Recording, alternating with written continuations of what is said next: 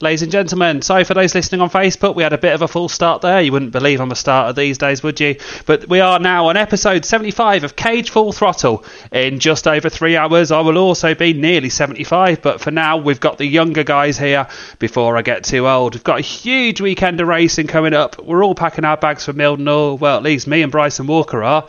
How are you, Bryson? Yeah, really well, thank you, James. How are you, mate? Oh yeah, it's good to hear. And Jamie, we'll all be over in the east of England. You'll be down west as always. So I bet you're looking forward to the weekend as well. Alright, boy. Yeah, enjoying the southwest stuff as usual, and I'm sure Mildenhall's going to be a cracker. We're all sure it will be as well. But before we go any further, so this week we're going to do things a little bit differently. There's been lots of stuff going on. So, we invite you all to our Trackside chat. We're just going to sit back, have a chat about bangers, and we invite you to all join us by dropping comments into the comment box. We'll mention them out, we'll debate them. So, anything you've seen happening over the last few weeks that you think we should have a chat about, let us know. But before we go there, Bryson, what should we start off with? Well, it's been a little while since we've had a little catch up, a little get together, isn't it? So there's been a fair bit going on around the racing. Should we start with the BWS? Should we sort of start around there? Seems like it's been good as places any. Good start, hasn't it? Obviously, last time we spoke, we'd had round one at Arlington, which was a good night. I've then been to both Ipswich and Northampton rounds. Ipswich is what you expect for Ipswich Unlimiteds at Addis Moments. Good quality racing as well. Nathan Roberts showing his dominance in the Unlimiteds that he has sort of over the last 6 months or so. Taken the wild card yet again, which saw obviously the wild card get carried over to Northampton. What's the other standout moments at Ipswich? Boogie getting the bumper in. Tricky with a solid following on Ario. Obviously you the head on. Obviously Slim as well, and Drew Boy and their Yanks that were obviously on it. One thing I did think was cool. One of my highlights. I know obviously he ended up getting a ban from it and all that sort of thing. But seeing Bam in that Mark II limo, like how he was piling it and keeping up with your Frogs and your Mercs before obviously end up getting taken out, and then obviously then sticking it to a Yankee in a Mark II limo. I just thought it was quite cool as well with that. So like that was Ipswich in a nutshell. And then Northampton was the complete other end of the scale, probably one of the best BWS rounds we've had in a while. Superb from start to finish. Yeah, we've said that we've said that a few times, haven't we, about Northampton the last couple of years. Since going to Shale, it's consistently given a really good BWS round. People have mixed views on whether Northampton should ever have been Shale. Obviously, it was a decision I personally thought, especially after losing Coventry, having that Midland Shale track was needed, and bangers especially, I think it's really given something a little bit different, hasn't it? It's revived the track, hasn't it? I think Northampton, well, the Midland tarmac banger scene is pretty much it's not dead, but there's not a lot left of it, is there? To be like polite about it, it needed a shape up, and it now delivers the goods, especially on the big scale. Like Northampton has been one of the best BWS rounds the last couple of seasons, really. But I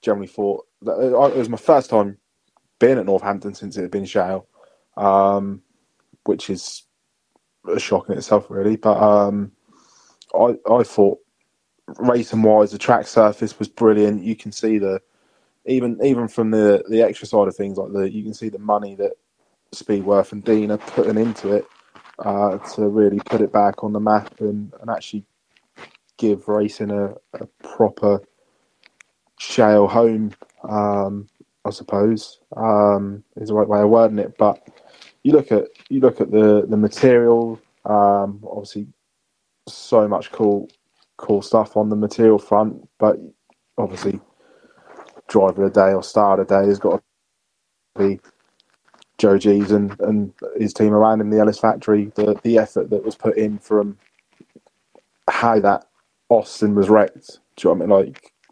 Like, you looked at that and you were like, there's no way they're getting that back out. And then you went into the pits and you saw, no, they're actually looking at that to see if they can give it a go. And they start doing things. And then you go, the scrutineers are just going to deem it unsafe. And then the scrutineers are over there showing them how they can make it safe. And the crowd that was getting bigger and bigger and just absorbing the atmosphere. I feel sorry for the historic stock car boys because I don't think there was much of a crowd watching them. Do you know what I mean? Everyone was out in the pits sort of surrounding Joe's lorry and looking at like the work that was going on there. But even Bam, obviously, to get his hearse back out where the roof had fallen off, and they managed to get the roof back on that so that it was in a safe manner so he could go back out as well. And then obviously crash in front, just people on a mission all day. You look at how Paul's car got wrecked. Do you know what I mean? Like it was superb. And Runer's drive.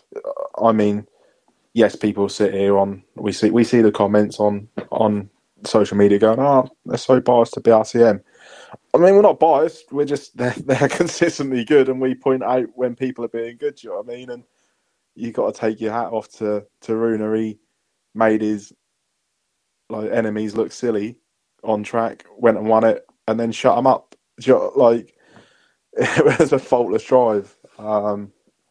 So yeah, I was really impressed. To be fair, yeah, absolutely. I mean, you mentioned Northampton. Obviously, the money that's gone into it since it was been purchased by Speedworth. Obviously, it's opened the doors for the facilities to be upgraded. Now, obviously, that's mainly because obviously the Bristol F1 final there, and that's the impetus for it.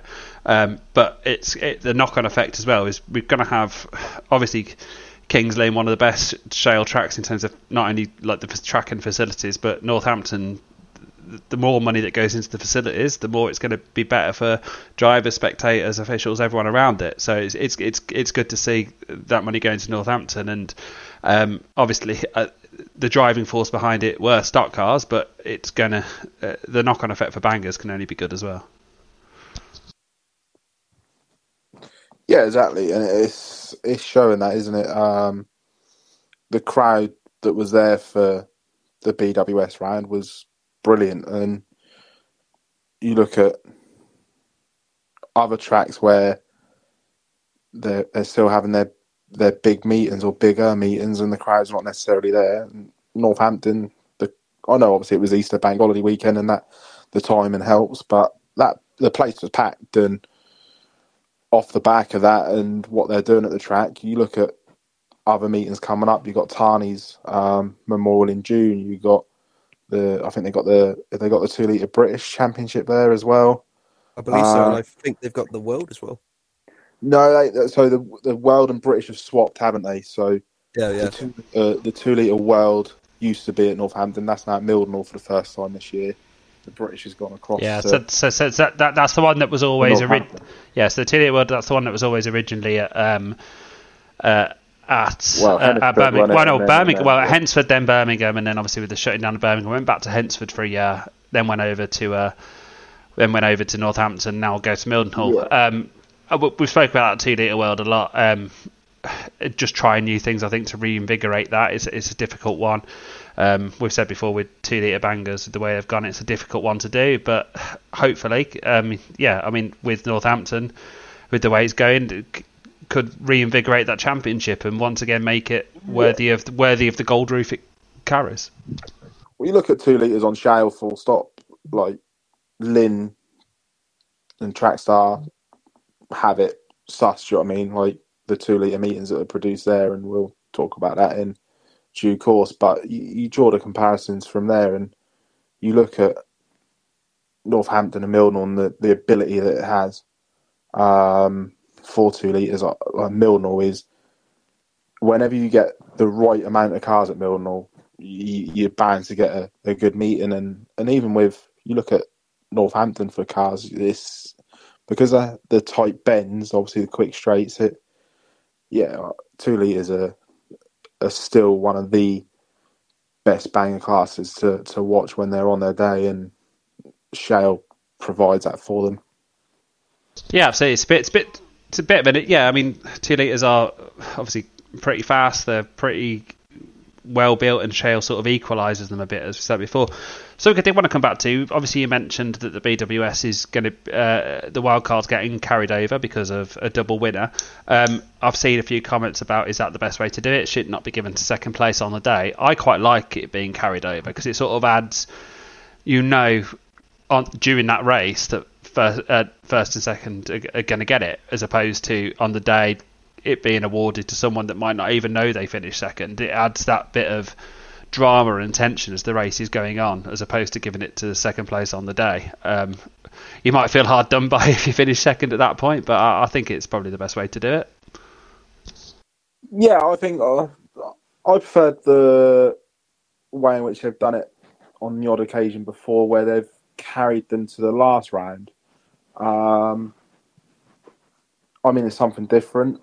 It obviously gave it more to play for, because you look at Runa was driving that fantastically that once he got ahead, he didn't look like being caught. But then there was a battle between sort of Ty, Bro, I think a couple of others sort of joined in at one occasion, but you then actually had a scrap for second, and you're like, oh, anyone could get that wildcard spot then. So yeah, no, it definitely added an extra flavour to the race. I think because obviously you could end up having on other rounds the same winner as well. So I think if you were to stockpile them, but then does that devalue it when if you had two or three same wildcard winners, then you end up, you could end up getting in the world final from getting fourth place on the last round. So there's an argument for both essences, but I mean, whenever it adds a bit of excitement, you've got to sort of look at it that way. Yeah, definitely. And they say it's been a good start to the road to the World Final with the World Series. We also had, obviously, the World Qualifying rounds that aren't BWSs have also started, reintroduced the pot of gold, which I believe was something that started at the old Aldershot Raceway. It's basically £500 worth of £1 and £2 coins go into the pot. It gives a little bit of an extra element to it. The first one was won probably by a man that didn't need to dip his hand in that pot in Boxer, but it adds just a little bit more, and it was again really well subscribed. 60-yard cars for a World Qualifying round. Obviously the no wild card, just points on offer, and another good subscription of national bangers out there. So the whole series is looking pretty healthy at the moment, so long may that continue. Yeah, you look at, you've got, but in the Entertainers League, you got 65, 70 points between the top dozen or so, and you look at it and you go, well, people have got to lose out, and you're looking at the quality that's being produced, both material-wise, efforts in the pits, the entertainment on track, and you look at the Entertainers League and you go, yeah, there's like any of them can get in still. Yeah. We've seen it before where people miss out from the Entertainers League, and it causes a bit of upset at time. Would you think it's the time to maybe take more qualifiers away from the racing points to the entertainers points? Personally, I think no. I think as much as we love the entertainers, and that's what brings the crowd in, that's what people are talking about, it's still a banger race at the end of the day. So I think the racing league should still always take priority over the entertainers league. I think the amount of qualifiers that come from it at the moment is about right, but the problem is we've only got 4 odd people going through as entertainers. You're going to have a lot of people that have given their all to entertain all season, a lot of time, effort, expense and bravery, not qualifying, but I don't think it should probably shift more from entertainers to racers, to be honest. It's still a racing league at the end of the day. No, I do think when you look at the way in which it's judged, you have to question sometimes like the standings. I think I'd like to see a little bit of a change up in how they're chosen. Maybe obviously you get most of these big meetings, you get multiple pages. You know what I mean? You get ourselves, Northern, Flat Out, Lee. Do you know what I mean? Like you get pages and people who have the knowledge and the following and understanding of what is entertaining, that side of things. I think that maybe if you flip it over to them pages and or just do a big fan interaction and look at that side of things, then maybe it would be judged on. I'm not saying it's judged biasly, but you look at, I mean, the fact that Ricky Hutton, for instance, has only got 10 points. You go, well, he was the most entertaining driver of round 2. Has he only got 10 points? And he was lively at round 1 at Eastbourne as well, do you know what I mean? So you go, well, maybe there needs to be a bit more transparency in how people are getting their points and that side of things. Because yes, you look at the top dozen or so and you go, yeah, they have been mega, but there is other people who are slightly down that list. You go, well, actually they were brilliant isn't that just inherent with the fact that with entertainers it's always going to be really subjective? Obviously racing points is really easy, right? You cross the line in a position, you don't get docked, you get the points. Entertainer is so subjective, and it has to go to the stewards and the clerks and whoever's the banger representatives around on the day.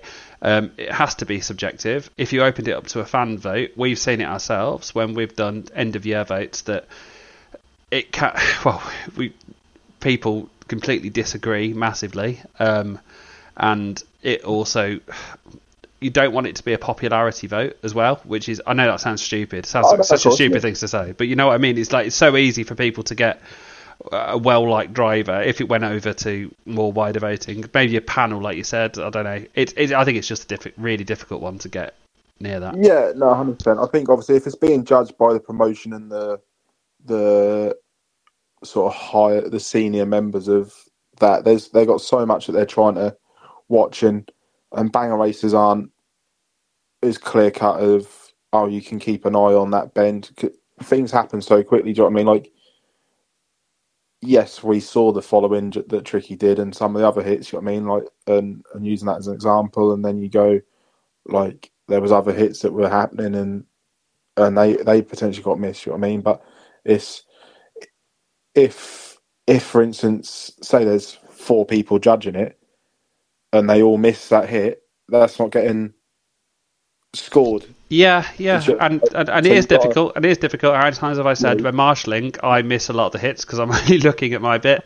I missed some of the bigger hits during the pot of gold meeting because I was on the starters roster and I'm so focused on where the leaders are that I don't really see anything else happening. It's so. Yeah, exactly. So it's one of them. You got to look at it. Maybe do they then wait a week or so for clips to emerge online and then go, oh well, we missed that.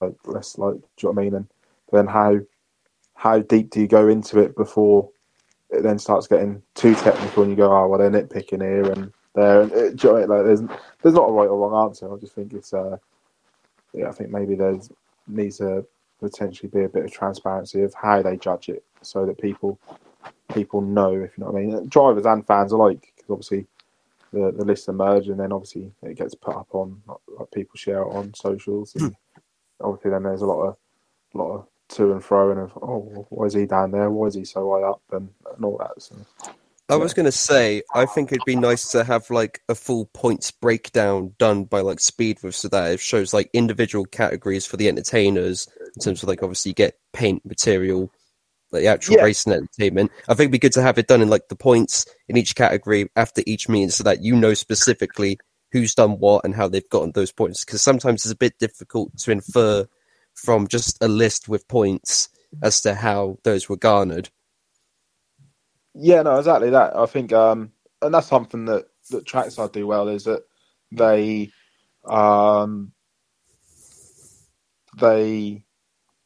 advertise how their Entertainers League is judged and how you're awarded, you know what I mean? So you get a certain amount of points if you do a DD, you get a certain amount of points if you have Trackstar on your car, you get a certain amount of points if it's fresh, if it's sign written, and then obviously then your actual race entertainment, and then your.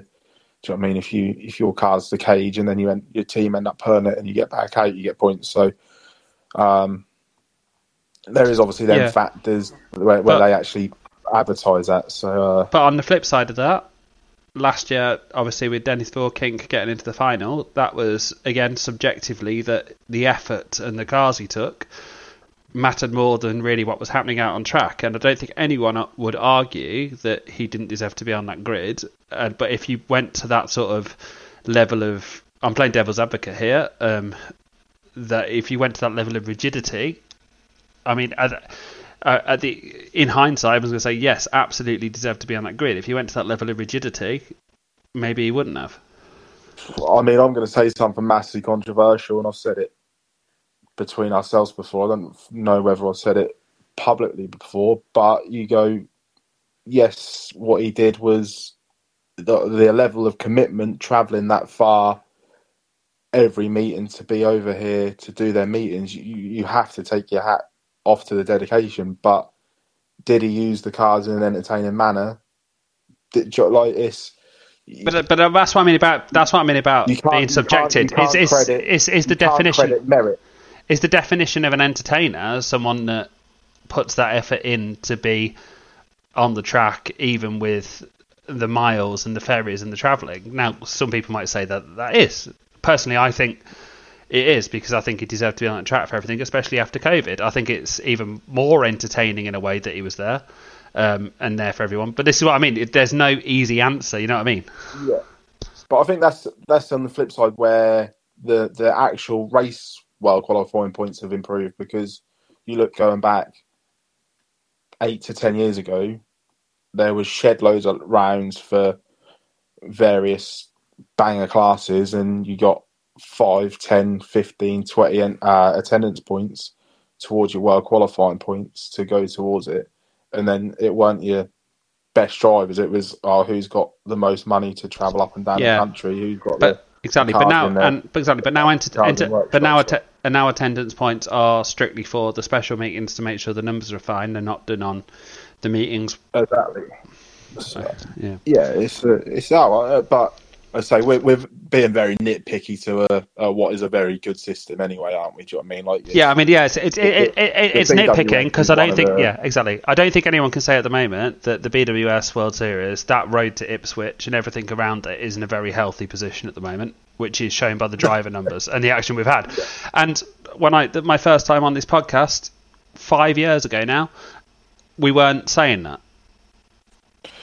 No, exactly. Yeah. And you look at other promoters following suit where they're doing wildcard rounds and that sort of thing. So, I mean, it's clearly working that other people are wanting to jump on the bandwagon. So, so I think if anything, you're talking about tweaking, aren't you? There's no need for an overhaul. We're just about tweaking it. No. Yeah, just fine margins, isn't it? It's us being in the position that we're in, going, it could be better. Do you know what I mean? Absolutely. Just being mundane for the sake of it. Yeah. Right, I think we've covered National Bangers there. Before we move on to chatting about our next thing, I do want to Carl Drake in the chat box. We said if you've got anything you want us to have a quick chat about, let us know. Mark 5 Astra is being banned from the 1500s and being used in 2 litres. What are our views on that? I don't like it, straight up. Yeah. I think Trackside have done so much right over the last 3 seasons, and that is the first time I've looked at something and gone, no, I don't actually agree with something that Trackside's done. It's a bit of a blunder in my eyes, because I think Mark 5 Astras, obviously, they are fairly cheap for a banger in that sort of category. And obviously, as we go on and on, we're going to lose focuses. We're going to lose like the softer stuff. So ultimately, they're going to need to unban Mark 5 Astras to keep that field alive. Like, you need to let the harder cars exist purely because that is just how cars are as we go on. Yeah, but presumably it's done to keep the field competitive if one car's dominating. We've seen one car dominating and it causing problems before. Is that not a case of just preemptively doing it? If you have to unban it later, that's okay.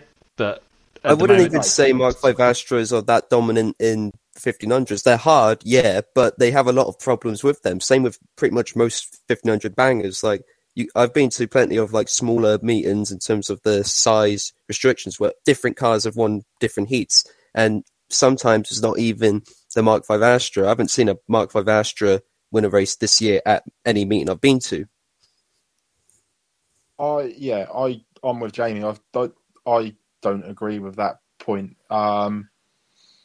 You're taking a very limited availability class.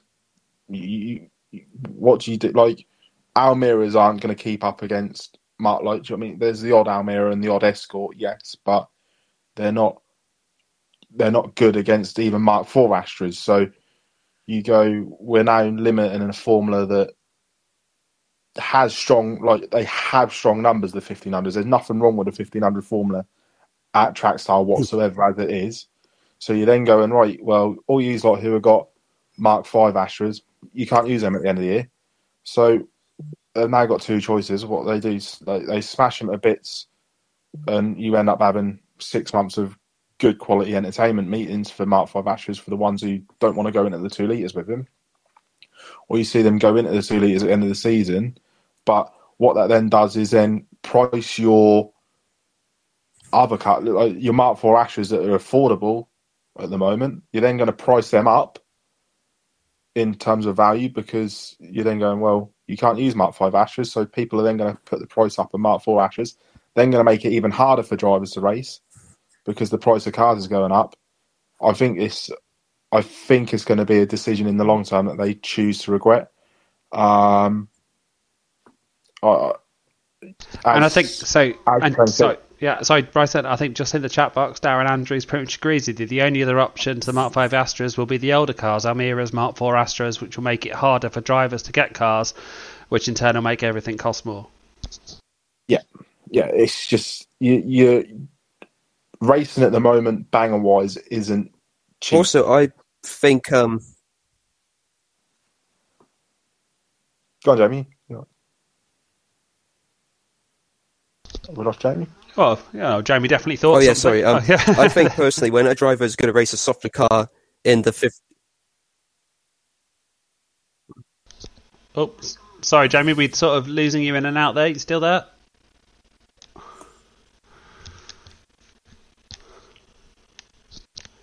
We'll give him a chance to come back in, but I'm sure he'll be back soon. I'll expand on my point while he's sorting his connection. I think what Jamie was saying as well about the fact that anything in that 1600 class are gash for taking a hit. They're not like Mark V's are strong, but you can still kill a Mark V. Like, you look at the back axles and stuff, like they take a good hit, the back wheels are shearing off. You know what I mean? Like, the Mark IVs, they can't take a very good hit. Focuses aren't any good at all. Like, on shale, they're not the tool to have on shale anymore. So you go and you're looking at that and you're like, well, then what are you going to, like, do you know what I mean? You go, what's then going to start getting used? Oh, well, they'll start using, like what they're already doing at the 1600s at Speedworth. You start using Fiestas and Fusions and stuff like that, but then they're cars that are getting used in back to basics and micros, and then you then limiting your stock in them. And how far do you go with banning things and taking things? Do you know what I mean? And Mark V Astras are one of the cars that you can actually not make money on, but the price of the cat on them, if you get a genuine cat on them, which I know is obviously rare these days, but a Mark V Astra, if you pick the right one up, you can actually not make your money back on them, but you don't lose as much on them as well. So it's I don't know. And this is something you're definitely going to be able to give more of you on than me. But are they going to be competitive in 2 litres? Yeah, they are already. You look at the likes of a driver like Brad Bartram, for instance. He dominated the points at Trackside last season, and he was using Mark V Astras in both 1500s and 2 litres. So yes, they are competitive 100%, but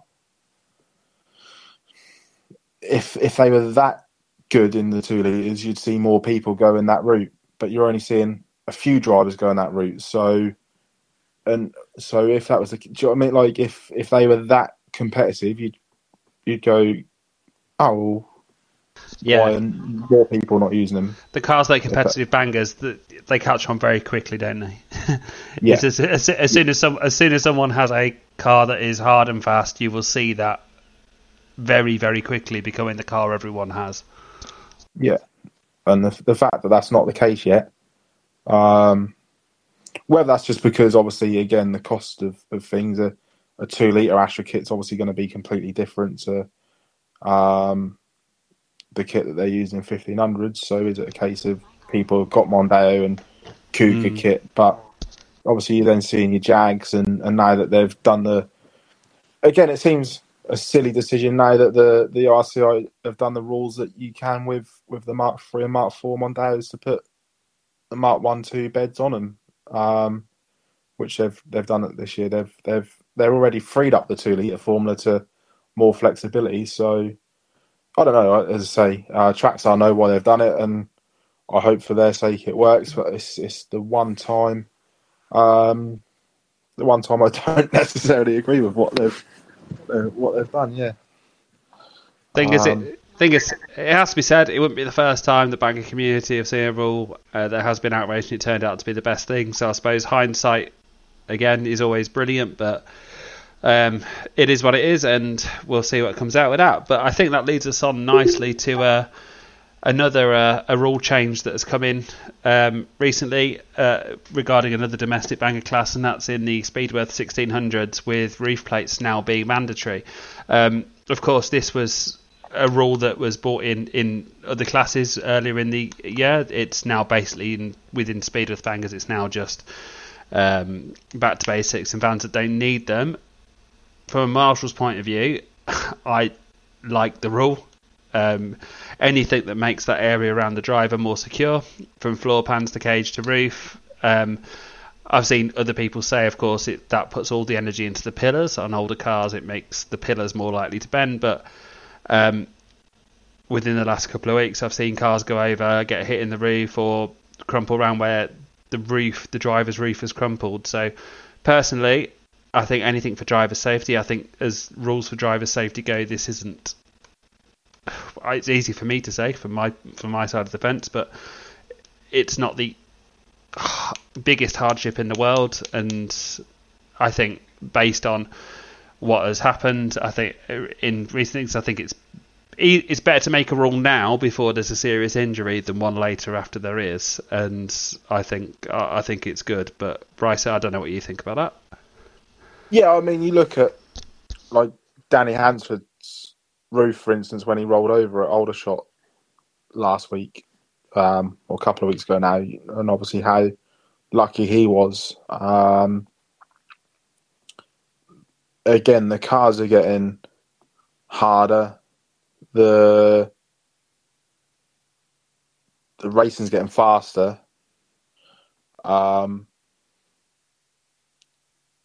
Something's got to give, haven't? Like, do you know what I mean? Like with the sort of shots that are being taken as well. Obviously, your A pillars are then going to be your weak point. The fact that roof plates then add that bit of protection, and I'm still a firm believer of that. I know we don't want to make them look like Mean Machine, sort of death race style American DD looking cars, but I think I'm still a firm believer that drivers should have a pod around them, a bit like what Joe G's had in his Austin for obviously Northampton. The pod around the driver. I think that should be a thing where drivers should be able to sort of build themselves in, and then you don't then have slightly as much like with your side plates and that side of things, because then the cars can then just fold around the driver, can't they? And that's the exact point. Well, that's the point, isn't it? Every part of that car is meant to bend except the bit around the driver. That's what the door plate is for. That's what the floor pan is for. That's what the cage is for, and that's what the roof plate is for, is that every part except the bit around the driver is meant to crumple around them. You mentioned that one at Aldershot. I was on the back straight. I called the Reds for that as he went over. The car that hit him in the roof was Aldershot's a very tight track, came round. By the time he saw my flag, he slammed his brakes on, and luckily it was quite a low speed impact, but it still was an impact on the roof. Yeah, and the driver was fine, got out on his own. It has to be said. There was no I've seen other people say, well, we've never had a serious injury from a roof impact, but if the visibility was lower, it didn't seem a red straight away, then maybe he wouldn't have got his brakes on quickly. So it's better to make a decision when you've seen something that could go wrong rather than one after something has gone wrong. Exactly. Being proactive to safety rather than reactive is the key, isn't it? Yeah, absolutely. And I think that's the point. Again, and you're maintaining the 1600s have been as well brilliant so far this season. Do you know what I mean? And you're maintaining that. You look at the two Gold Rush rounds, the St George's Championship, even the Southern Shakedown rounds, and the Vauxhall Thunder Series, and all that sort of things. They're getting good numbers consistently. The 16 numbers have been consistently brilliant for the last few years. I don't know whether part of that's, like I said, we've seen a bit of a downturn in B2B. Maybe it's because 1600, you can keep your 1600 for a few more races, so you've seen a few drivers that were regular B2B drivers switch to that. But before we move on to talk about the 1600 season so far, Sid Sherman says, never needed roof plates for donkey's years, just another thing you've got to go and buy. So is a cage, as opposed to an acrobat. I'm going to be slightly biased there as an official, but I just think, it's just a thing you got to go and buy, but hopefully it's a thing that can be reused and reused. Racing evolves, doesn't it? It's that same old, I didn't have that in my age. Well, yeah, but the racing's getting harder and faster. It just generally is, basically. But that's the evolution of cars, isn't it? The cars you used to have in the 80s and 90s were never as hard and fast as they are now.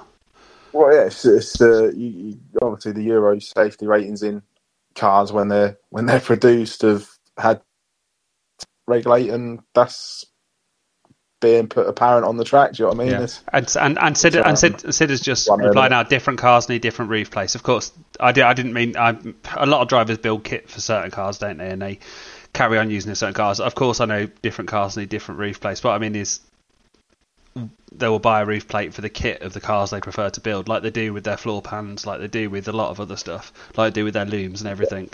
They will build the kit for the cars they like, and they will keep those. Yeah, it's no different to how the Nationals are having to do it. So it's, do you know what I mean? And you didn't really hear any outrage about the Nationals doing it. So it's and as we said before, 1600 domestic. There's only two cars that have been used, really, isn't there? Do you know what I mean? Yeah. You're an Asher person or a Focus person in the exactly. 1600s. There's not many who dabble in both. Yeah. So Joshua Battis just said, so this rule going to be made for B2B as well? Not currently. The B2B rules do not currently require a roof plate. That is probably to do with the whole ethos of B2B. Again, everything's constantly assessed is what I meant to say. Everything is constantly assessed, and I'm sure Keefe, who has got a lot to do with the B2B rules, will be looking at that. He wants to keep it. Obviously, the whole point of a B2B is it's as cheap to build as possible, which is why in their early heats they're not allowed bigger hits. The drivers, there's more rules on their attitude to the race, as opposed to what I was just about to say was, we've said before about 1600 bangers being effectively a domestic banger class. The only difference between Speedworth 1600 bangers these days is obviously the size of the car and the fact that it's a Speedworth make the rules, not the ORCI. But everything else about them practically is a national banger these days. Yeah, exactly. They're mini nationals now, aren't they? They are. Yeah, you could essentially call them 1600 national bangers, and no one would batter an eyelid, would they? Do you know what I mean? So, Civil War proved that. Yeah, exactly. Do you know what I mean? they were probably the better class of the day, weren't they? Do you know what I mean? Overall. Yeah. And their world final is basically a national banger world final, effectively. Really, you look at the turnout. Drivers are seeing that now basically as it's not a domestic formula anymore, and things have to evolve. Davina Blair Quinn also commented 5mm plate being used for inner wings and sills, so why not roof plates as well? I think this is just the point. Cars are evolving. I think it's just a case, right? I think now we can let's talk about how the 1600 season has gone so far, because we've mentioned about how this class has gone from strength to strength, which is probably the reason the rules need to evolve as well. But it started off pretty well as well, hasn't it? Obviously, Cecil winning the first Gold Rush. Max has just won the one at Hensford, and we're talking about how this is now a national banger class. That's two drivers who are well respected in national bangers as well, taking the first two Gold Rushes. We also had the St George's Championship, which was very well subscribed, really well done. You mentioned before about the war between the Rude Boys and the Dreamers. Well, you say the Dreamers. It was Jack Hanscom and Cecil, obviously, and then you got Toby and Harry out there as well. Ended with a big hit to Jack Wetron, who had to pick up from his car. Thankfully, he's okay. It was a hit over the side. He's hurt his shoulder, but he's recovering well. But overall, it was a really, really good day's racing with probably more numbers than you expected, because they were basically just the support class for the day. But enough drivers wanted to be out there and racing. So I think the 1600s, again, I think... How many times have I said this on this podcast? There is no way that we're going to get to Ipswich in November and people call this the Ipswich World Final the underrated meeting of the year now, right? Everyone's looking forward to it. The drivers are as much as anyone. It's mental that it still has that stigma. Do you know what I mean? Like, but it's just the old breed of banger fans, isn't it? Who don't. I think that's where the issue lies now. I think it's getting to that point where it's just. The Unlimited World gets your old fans still, because it's the world final. Do you know what I mean? So they have their like annual catch up with people. They look at the prep and that side of things, and yes, it is cooler looking at Unlimiteds in the pits than it is looking at Focuses and Astras. You know what I mean? But I think the level of prep that still goes into it makes the pit walk as cool. I think as cool isn't the correct term, but you know what I mean? It still has that little bit of special, that little bit of zest to it. But then the quality on track is obviously, you look at the last 2-3 years, it has been one of the meetings of the years. Yeah. I mean, you said to me, I was marshalling on turn 4 within 2 seconds away from my green flag. I had a rollover straight up the fence. Within the first 2 seconds, it was like the action all day at the 1600 World was it was as hard as hitting a banger meeting I've seen for years. So if people, I think like you said, people like to walk around the pits at the National World. They like to see the Granadas. They like to see what's going to, and the engine sound is going to be better. But in terms of the biggest banger turnout we've ever seen was Ipswich for the 1600. And again, this comes down to what we said about the Astras. Drivers being able to get hold of the cars easier, prep them, get them out there, and then be able to provide action on the track. Yeah, well, I mean, you look at, like, I've got mates who are more casual racers as such, and they try and make the 1600 World Final their sort of one meeting that they do as such. And they've then gone on, because their car survived the 1600 World, they've then gone on to do like a few of the Gold Rush rounds with that same car. Do you know what I mean? Like, so it then encourages them to keep going, and then if they then start being competitive at these rounds, you're then encouraging people to then move into the Formula full time. As you say, you get your back to basic drivers that come to the end of the season and go, we'll give that a go. We'll take the step up to 1600s and like do the support races on the night, and then they enjoy it. And then, do you know what I mean? And theoretically, that's what back to basics should be used for, as a stepping stone into the 1600s. Yeah. But Like, I think it's fitting as well. Like, obviously, Cecil winning round 1. Yeah. In my opinion, he has been the standout driver of the year so far across the board. I think he's been fantastic.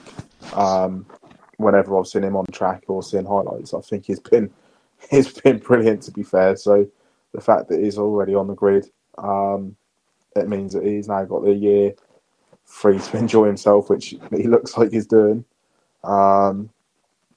Obviously, he did get followed in at Hennisford, do you know what I mean? But he got taken off with the smooth. You know what I mean? Like, and I think Steve will say that more than anyone. He knows that as well as anyone. He will never. He always goes out if he puts a hit in. He knows that he could be getting that 2-3 times back again after. Yeah, and he's a good character, and he Cecil, do you know what I mean? Like, he's been around the scene long enough to know what's what, and yeah, it's good to see, and this little rivalry that is there at the moment. Do you know what I mean? That they've got going. It's only a good thing for the sport, because it's encouraging more drivers onto the track. Yeah, absolutely. Yeah. On a more frequent basis, it's then putting bums on seat because the action's happening on the track. So yeah, it's all good all round. Yeah, absolutely. And just to put me on, a few more comments from the chat box.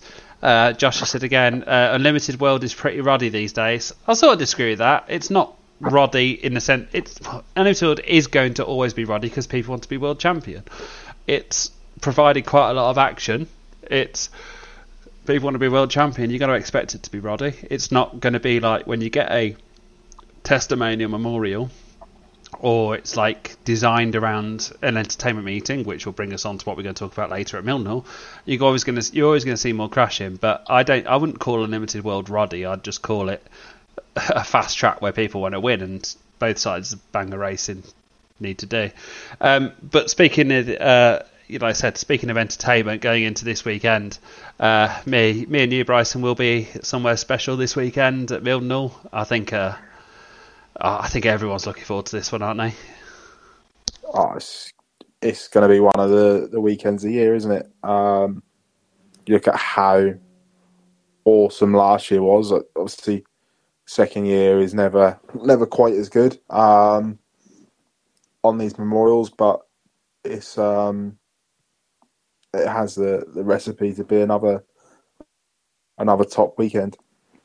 Yeah, so obviously we had Tom on last year after the Kevwadder Memorial last year. He said he didn't want this year to be the same because he said he wanted it to be something different. But it's the reunion meeting. I think, yeah, this year's about just trying to get all those drivers last year that put on a show to do it again. And everyone on social media have seen, have you got your mullet wig ready? I think everyone's going to be wearing mullet wigs this weekend, aren't they? I mean, that has been brilliant in my opinion. The sort of the bit that makes it even better is that people don't know whether it's like genuine beef or not. Like, do you know what I mean? If you don't know the characters. If you didn't know that Pete's one of the biggest wind-up merchants in the world and Zach's just as bad. Yeah, it's brilliant, and it's comedy gold, and it's going to add another little element to the meeting that do you know what I mean? That little flavour of it. The second they're out on track together, everyone's gonna be looking at them, and you know that both of them are going to want to go and put on a bit of a show out there. But it will be. Yeah. I mean, we talk. Will sort of play up to that. Do you know what I mean? Like, I'm sure they will. They're going to do the grand parade and that. Do you know what I mean? And obviously you're going to have Matt doing like the commentary and that, and Matt, and himself as well. He's going to enjoy playing on it and doing a bit of stir and the juvenile spirit as well. And we've spoken about handshakes before, and how sometimes you see the handshake, you know it's not really. It's a bit disingenuous, really. People do the handshake to try and look a bit like a big man, but I think this is one where one of them's going to cage one of the other, and this will be a handshake thinking, yeah, this is what Bangers is about, because it all they want to do. It's probably one of the most entertaining things I've seen building up into a meeting. It's so much better than all the back and forth and drama, isn't it? Just like the humour and the funniness behind it is fantastic, and knowing the two drivers, it's exactly what you expect from them. Yeah, exactly. And this, as I say, I mean, that juvenile side of things and that factor really plays into the weekend as well. It's how do you know what I mean? Like last year, that's what you remember is the old school fashion and the old school feel that it had, and that's very much in that spirit of it, isn't it? And you look at, like, I'm looking through the list of names now. Do you know what I mean, for the pre-70 heat splits? Where can you see 200 odd pre-70s, 9 heats of pre-70 bangers? Do you know what I mean? Like, it just speaks volumes. Yeah, it's amazing. It's absolutely amazing. As well. Yeah, I mean, last year it was obviously, with it being with the Memorial last year, obviously a lot of people went out there and wanted to show their respects and would have done anything to be out there racing. This year is about keeping on that spirit, isn't it? It's about keeping on that spirit of old school bangers. What happened last year was such a good thing about to a man who was so well respected and putting on the sort of banger racing that befits his name. And this year it's the reunion because to keep on that spirit from what happened last year. And again, I suppose not so much. No, it's the wrong way of putting it. It's not about the more this. It's about keeping on that spirit of the banger racing that last year that brought out the best of banger racing in the name of a man that is so well respected. It's about keeping that spirit on again. Yeah, I understand it, but you got to look at you're talking about drivers that are well respected. You got to look at the Heat 7 list. Do you know what I mean? The David Lane Memorial Race for all Triumph 2000s. It's the most subscribed race on the Saturday. Yeah, so that's a 32 car heat on a short track. That's going to be. And the drivers that it's bringing out, do you know what I mean? You got Doug and George, like. Yeah, so you got. Yeah, last time I seen Doug in a banger, do you know what I mean? And yeah, so you got Undertaker coming back out, and that is. So you got Magic, brilliant. Cecil, Tombo. You got Max Eaton as well, flying the flag for the younger drivers. Yeah, it's just a mega looking list, but you say about it just shows that respect element again, doesn't it? Where clearly that the drivers valued Laney as much as they did Kev and obviously sort of people we've seen memorials for over the years. That factor, so it's got the recipe to be brilliant. All the cars that we've seen so far, the sheer level of prep work that's gone into them is second to none as it was last year. So. Yeah. So are you camping over? Are you, Bryson?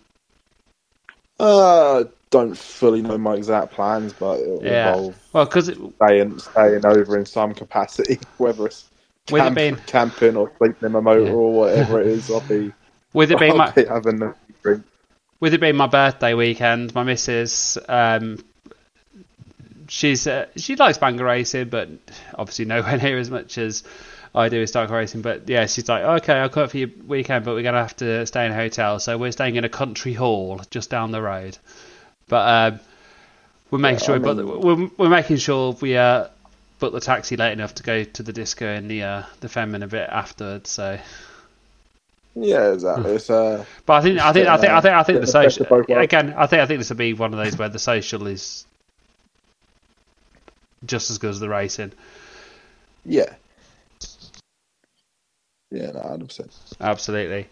Right, and so what else did we have to talk about then? I don't think we're going to get Jamie back. So we're going to have a talk about where we're up to with Mendips, but I don't think we're going to have Jamie back in time. Yeah, we're going to do a Mendips review, but I mean, we don't. Jamie was the man for that. We've not. I mean, they've had obviously Jamie's meeting looked brilliant, didn't it?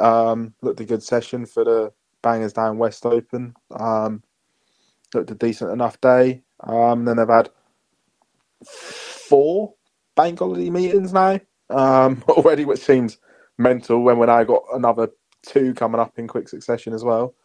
They Yeah, look like they've yeah. had a good start to the season. Every other weekend's a bank holiday at the moment. That's what's good. Yeah, we've got 3 in May.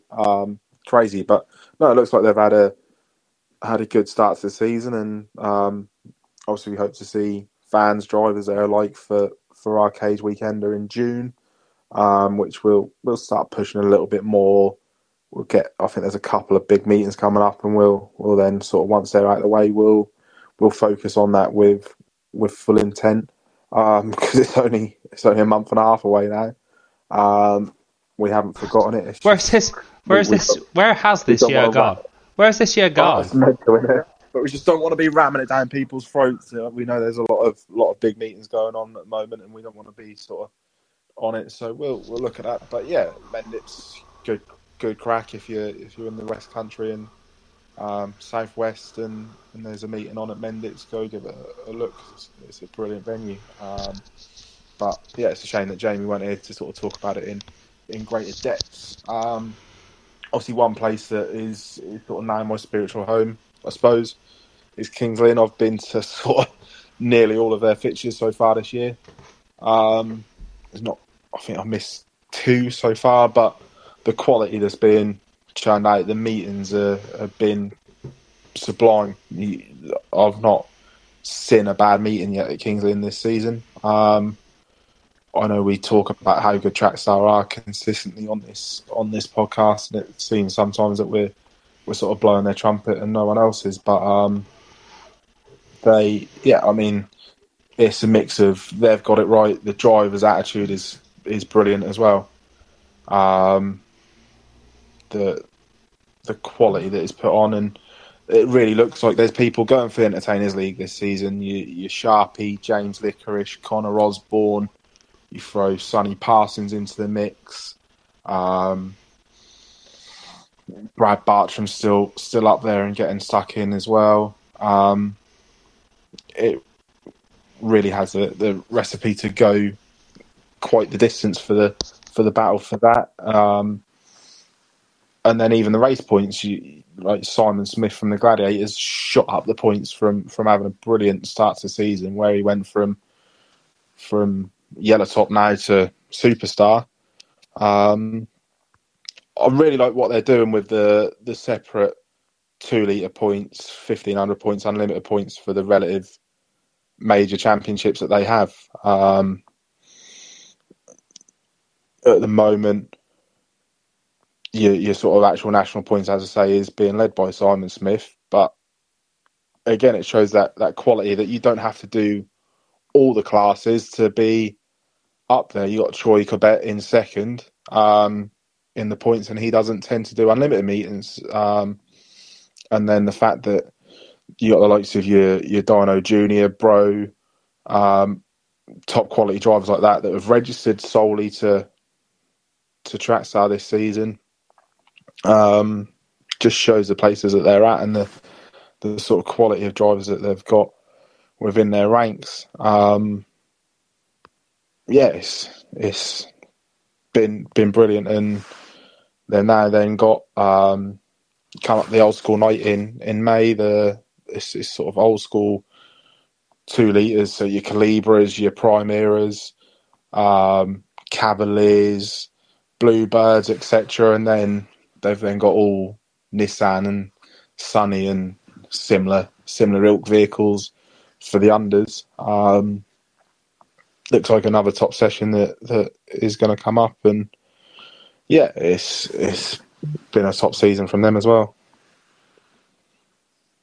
Yeah, absolutely. It's I think, well, it's very positive all around, isn't it, really? Because I think we've all agreed that basically it's been a good season starting off all around. Just a few more comments from the box. Charlie Buckland, who I know is a big fan of Pete Osborne, petition for him to be put in with Zach Mellows. Actually, I've not seen that they're not in the same heat, are they? Don't think. I'm looking now.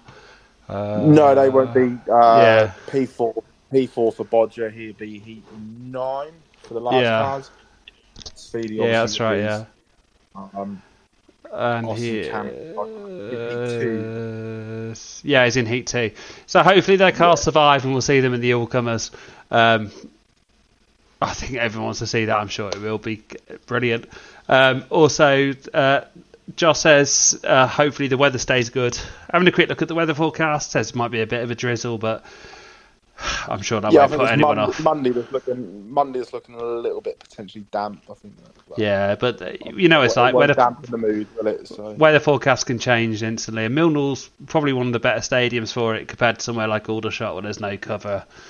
As long as the track doesn't bog down too much, and I'm sure the track staff will be working flat out to make sure the track's fine. Charlie Meg says, it was lively at Lynn at the weekend. You spoke about Lynn earlier, so they've had a great start to the season. Charlie, bless him, he's sort of our little sidekick, bless him, I suppose. Not even sidekick, he's basically part of the team without being part of the team now. Charlie provides with a lot of content for our meetings, and bless him, he travels far and wide as well to go, and he's a good lad, is Charlie. Speaking as being part of the team, when does little Harrison become head of cage? Head of cage, bless him. He's showing me the way. Well, I mean, let's be fair. Kieran mugged you right off on his car, didn't he? Yeah, I don't know about that. I don't know about me personally off. I think. No, but that was honestly, it was such a nice touch from Kieran Bowman. Obviously, we spoke a lot about the Predators and Kieran Bowman. Obviously, Matt Black's been on this podcast a lot. We love them and everything they do for the sport in the Predators, and it was so nice to see as well. See, Harrison's such a big fan of the Predators as well, isn't he? So it was such a nice touch. For those that haven't seen it, he wrote "caged" on the car, crossed it out, and underneath wrote Harrison's rates pitch. Such a lovely touch to Bryson's kid, who seems to be getting the knack of it. For those that don't know, actually, Bryson put a thing in the chat we have where there were two photos. Was it of a Superstocks? And Supers at Yarmouth on Sunday. So which one did I take? Which one did Harrison take? And it turned out the person, so the person in junior, actually infant or junior school. How old is Harrison now? Was it 5, 6, 7? 5. 5. 6 in September. Yeah, exactly. So the 6-year-old took the more dramatic photo.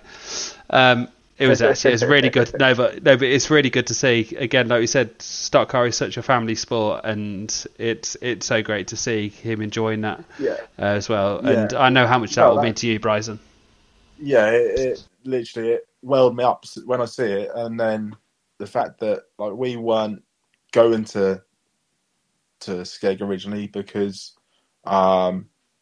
not money constraints, but you know when you got to prioritise your finances these days, and then the fact that he did that, and I was like, oh no, I've got to be there, and then bless him, Nathan from our team and another one of my friends, Max, they were like, look, we loved that gesture just as much as what you did. That it warmed their hearts as well, and they were like, look, we'll pay for your ticket. Do you know what I mean? And not that was what I was moaning about. Do you know what I mean? About why I weren't going, but because of the gesture that Slim did, and then it just brought people. It just brought a big act of kindness from everyone. It was mega, and it was all just so Harrison could see the car. Do you know what I mean? And then bless him, his little face. I wound him up. We stopped for petrol en route to Skegness, and Slim was in the petrol station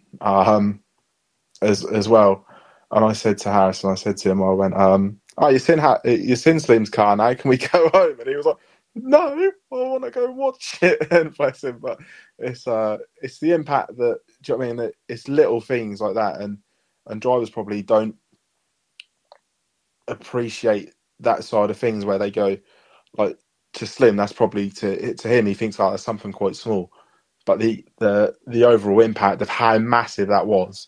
Do you know what? I don't think to Kieran that wouldn't have been that small. I think he would have known. I think he understands that more than but what I mean, I didn't mean that. Oh do you mean like for him? Do you mean like for him it took him 2 minutes to do that, and it's made. It was like something. It was a very small gesture in the grand scheme of things. You know what I mean? Like, it's just something. But it's made a little boys, Yeah, like how much it meant to him, and then the knock-on effect of how it has to people, and how like full in like that, how much that made me feel whole in my heart. Do you know what I mean? Like, just a little gesture, and I was like, he's gone out of his way to do something for a little boy to just put a smile on his face. Do you know what I mean? And it's stuff like that where you look at it, you sit back and reflect on the racing family, and you go, yeah, there is some rubbish points about racing, but no, it's all right, really. Do you know what I mean? Like, that side of things, and I'm glad I went. It was a mega meeting, to be fair. Superb meeting for the Crash Attack reunion, I thought. A bit down on numbers, probably something that I wouldn't like to see it be the last meeting for it, but you got to sort of look at this year's one and go, there's a little bit down on numbers. If it drops any lower, should they run it next year? Probably not. But if that's the way it's going out, it was a corker of a meeting to go out on. The action built steadily as a meeting should. Like, do you know what I mean? Like, a little bit of contact in the heats, a better final, superb all comers, and a good DD to end it. In cars that bend, like Roy Gedge's DD performance, where the A pillar was basically on his lap and he's still going in full bore on it. Do you know what I mean? Like, it was, I thought it was a brilliant day overall. That's great to hear. So I think we're pretty much come to the end of our chat now. Unless you've got anything else to bring up. It's been really good. I really do like this free-form format, and it's really good. Thank you to everyone that's commented in the box. It's really good. We just encourage you all to get involved. It's really nice to see that. This might be my last Cage podcast, because apparently episode 76 will be Harrison's race picks full throttle. Is he fully taken over? It's past his bedtime. We'll have to record it. No, it's going to be it's going to be at 5 p.m. But it'll be Harrison's race picks full throttle. No joke. Yeah. No, I mean, bless him. He'd sit there just shy and not saying nothing. That's his tend to go through that. And honestly, since his little page has started, so it was obviously I shared a few of his pictures at the start of the year on Facebook, and people were like, they're mega, you should start his own little page. So I was like, all right, and did it just off a whim, like not thinking that it would get much traction. And we're now it's already got 300 odd likes or something, and people are now putting it, more people are putting his name on the car. So Slim's obviously done it. Do you know what I think it is? I think it reminds us all what it was like when we went to banger meetings as a kid.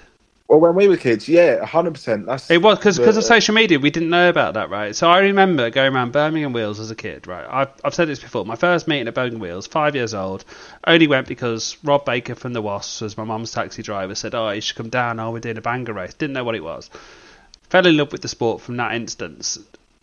It's that sort of that feeling when you're a kid, the noise, the excitement, and everything that's when you fall in love with it for life. And I think I think that's probably what Slim's thought of as well at the same time, is that sort of that excitement when you go to the track as a kid is what makes you fall in love with this for life. Yeah, and it's obviously Harrison's had a little step up by me being in the position that I'm in, that obviously it can give him a little bit of traction for his photos and stuff. But like, anytime I see a young fan doing something like that, it doesn't have to be just my son. Like, do you know what I mean? Like, I see kids going up to drivers' cars and wanting to have a photo with the driver, or ask if they can sit. Do you know what I mean? Like, they come over and look at the car, and then the driver offers them to sit in the car, and how much that makes their day. And you go, that was me once, and I'm still here. Do you know what I mean? Exactly. And the same, and the same geeky version for me, standing behind Dan Gould at Birmingham Wheels Raceway, him giving me his old black crossboard and buying me some little flags just because he saw me standing behind him at a few meetings. And that's what today makes me an official, because that excitement of being a 7-year-old and feeling like you're involved stays with you forever. Yeah, exactly. that factor, it just keeps the circle going, doesn't it? It keeps like people coming. It keeps families going. I mean, there was a friend of mine from school who I hadn't spoken to in years, and she messaged knowing that I was into the bangers and that, and she has an autistic son, and she was like, "Oh, he loves his cars. Do you think like he'd like the bangers?" And I was like, "You can only try." But what I then did is use, obviously, like my position. I spoke to a few drivers, and I'm like, "Look, if he comes round to your car, like I basically gave her a list of drivers who I know who are approachable and friendly. Do you know what I mean? And that would interact in a nice manner with him." And they went out into the pits and spoke to the drivers. And although I weren't there to sort of help them, I gave them a little like bit and spoke to a few drivers in advance. And the kid loved it, and they're now planning on going to race meetings on a more frequent basis as a family, because that was something that he really enjoyed, and it was something that they all enjoyed. And it's them gestures from the drivers that helped cement that. They could have went, do you know what I mean, and not had that experience or not known how to approach that experience. I think is probably the right way of saying it, because obviously everyone has the ability to go up to a driver and have a chat with them, do you know what I mean? But if you're not from the racing background, you don't tend to know how to go about it, I suppose. And it's something that, as I say, like most banger drivers were that kid once upon a time. So taking that time out just to have a couple of minutes chat with him, I think that makes a world of difference to their day, doesn't it? Yeah, absolutely right. Absolutely right. And I think that is the perfect note to end this podcast on. We're all getting ready for Mildenhall. Well, I say I am. I've not even done anything. It's a week. I don't know how to do a weekend not working. What do I have to take? I usually pack my overalls. Yeah, you bringing your flags and your headset. And no. I am definitely not. I am definitely not working this weekend. No, I'm taking no kit whatsoever. This is my birthday weekend. I'm just going to go and enjoy it and have the social. But it will be fun. Yeah, but it will be a good one. I can't wait to see everyone that's going to Mildenhall this weekend. Or if you're not, and if you've just been listening, thank you so much for being involved. This has been episode 75 of Cage Full Throttle. Thank you so much, Bryson. Yeah, thank you, mate. No, obviously gutted that Jamie sort of had issues throughout, and he's gutted, bless him. He sends his regards, but yeah, no, it's been a good recap, a good catch up. Yeah, it's been good, hasn't it? Well, I'm sure we'll see most of the Cage Nation at Mildenhall this weekend. Yeah, I also think the best podcasts are. We could have had this conversation. Actually, we have had a conversation like this, even if we weren't broadcasting it. This is what we just like to do, just to come and have a chat. We've often just had a phone call and we're just basically having a chat like this. Bollocks about bangers, basically. I think we say. We often say a few more swear words when we're not on air, but it's basically the same. I mean, we have to keep it PG in a manner. But it's been really good, and thank you to everyone getting involved in the comment box today. That was brilliant as well. It's nice to see you all listening and send your photos in. We love that. We want to talk about what you want to talk about, basically. But it's been a really good start to the season with bangers, and I think we're about to head in some really, really good meetings. Also, thank you to Jamie Waller-Jones. Like Bryson said, connection issues meant he couldn't see out the whole podcast, but we always thank him for all of his input. So wherever you're going this weekend, I say that all roads lead to Mildenhall. We hope to see you there. I've been James Keane. Thank you very much. We are fans of the greatest sport. Stock car racing is magic. North, south, east or west, whatever